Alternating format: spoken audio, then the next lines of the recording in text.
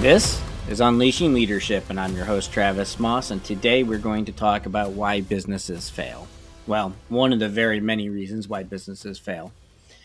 Let's think about business as the dinner table. And at the dinner table is a family. There are 4 members of the family. The parents are Brad and Elma. The children are Eddie and Claire.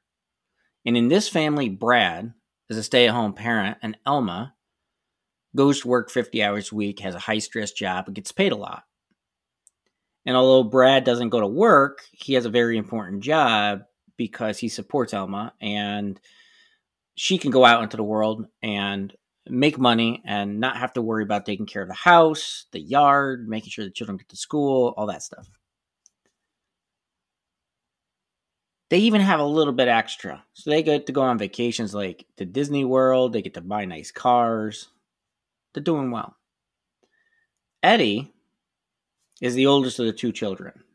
And he has a tendency to be a little domineering. He's a typical oldest child. He likes to be in control. He likes to know everything. He likes to get first shot at things. And sometimes he can even come off a little bit arrogant. And that leaves us Claire, the youngest. And sometimes she's shy and she's whiny and she can come off spoiled and easily gets pushed around by Eddie.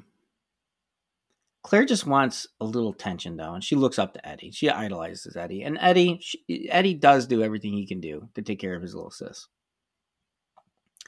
But what happens one day when Elma decides that she is more important than the rest of the family?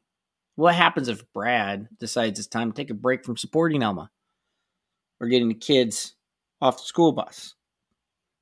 What happens when Eddie decides he is more important than Claire? What happens if Claire decides she doesn't like Elma or Brad because they have too many rules? You know what happens. The family breaks. In Simon's work, he regularly references the business, employees, and customers. And in this analogy, Brad is business. Eddie is employees, Claire is customers. Well, that leaves out Elma. Well, Elma is executives, and I've added her because I think executives are the 4th and unique class of a player in this game. Executives are the in-between between the business and the employees. They're the linchpin that keeps the engine attached to the fuel tank. So now we're going to go back, and I'm actually going to reread using the real names. Let's think about business as the dinner table. And at the dinner table is a family. And there are 4 members of the family. The parents are named business and executives. The children are named employees and customers. In this family, business is a stay-at-home parent. And Elma, the executive, goes to work 50 hours a week in a high-stress but highly financially rewarding field. And although business does not go to work, he has a very important job in the family because business supports the executives, so that the executives don't have to worry about taking care of the house and the yard and making sure the kids get to school, etc. And in return, the executives are able to go out into the world and make money, not only to sustain the family, but to get a little extra for wants like vacations to Disney World and nice cars. Employees is the oldest of the 2 children. And employees has a tendency to be a little domineering. And like a typical first child, they like to be in control. They like to know everything. To get first shot at things, and sometimes even can come off a little arrogant. And that leaves us with customers, the youngest. Sometimes shy, sometimes whiny, sometimes spoiled, sometimes pushed around by employees. Customers just want a little attention, and they look up to the employees. And for the most part, the employees do everything possible to take care of the customers. But what happens one day when the executives decide that they are more important than the rest of the family? What happens when the business decides it's time to take a break from supporting the executives or getting the kids, the employees, and the customers off the school bus? What happens when employees decide they're more important than customers? What happens when customers decide they don't like the executive or the business because they have too many rules? The whole thing breaks. I'm using this metaphor to better relate something as complex as business to what most people understand, which is the complexity of their family. Any one member of a family can inspire or destroy the rest of it through their actions. Simon makes some interesting statements about the status of business today and how things have changed over time. Some of the changes are loud and some are very quiet. Just like in a family, struggles and changes, positive or negative, can impact just single members of the family, multiple members, or everybody. So if employees get in a fight with customers and customers run away, what happens to the family? If executives come home one day, just a miserable day, and they take their anger out on employees, what happens to the family? If business and executives get divorced, you get the idea now. So keep this metaphor in mind as we progress through more of Simon's work. And I've got a couple more of his statements that I want to talk about today.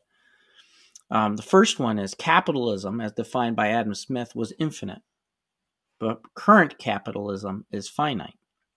And so I think that the point about Adam Smith is the fact that Adam Smith is rooted in idealism, similar to how most economists or even classically trained business people think.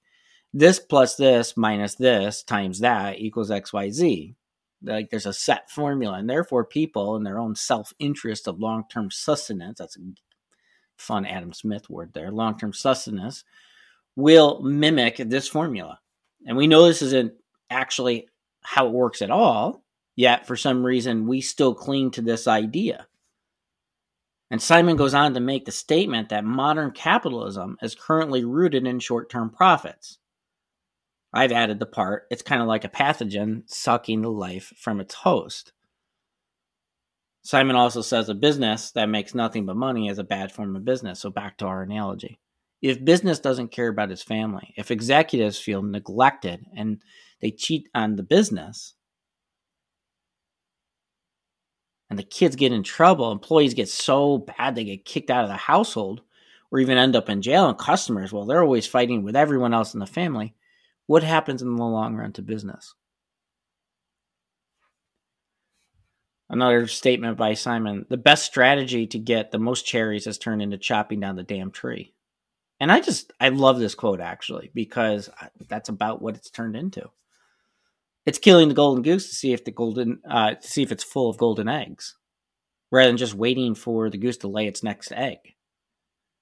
It's employees eating all of customers' food, just because the employee is hungry and neither parent say anything. Just let the kids duke it out, they say. Yeah, until one starves to death or is consumed with hunger, pain, and suffering.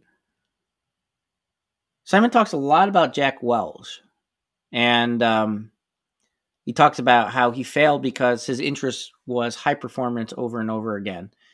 He was concerned with winning, that he chose performer over trust and ended up focusing on output mostly, which ended up in an organization full of highly toxic high performers. And I thought this was interesting because I've read a book on Jack Welch, and it was a long time ago. And Jack is by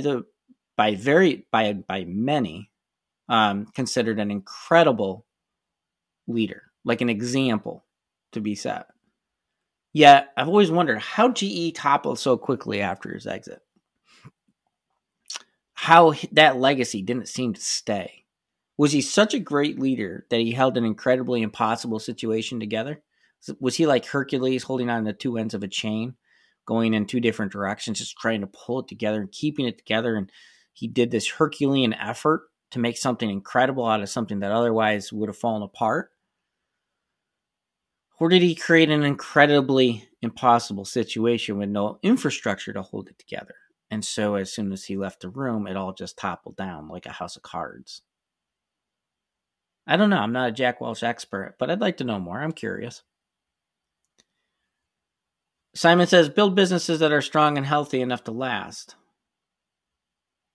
All right. Well, every decision that businesses and executives make regarding how they run their family, how they treat each other, and how they look after their children will make an impact for generations, just like you and your family.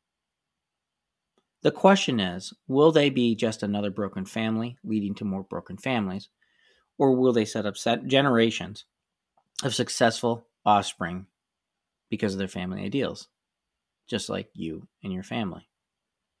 Do they tell their kids no when they are being unreasonable, or are the kids brats? Do they discipline their children when they're being bullies? Do they condone lying?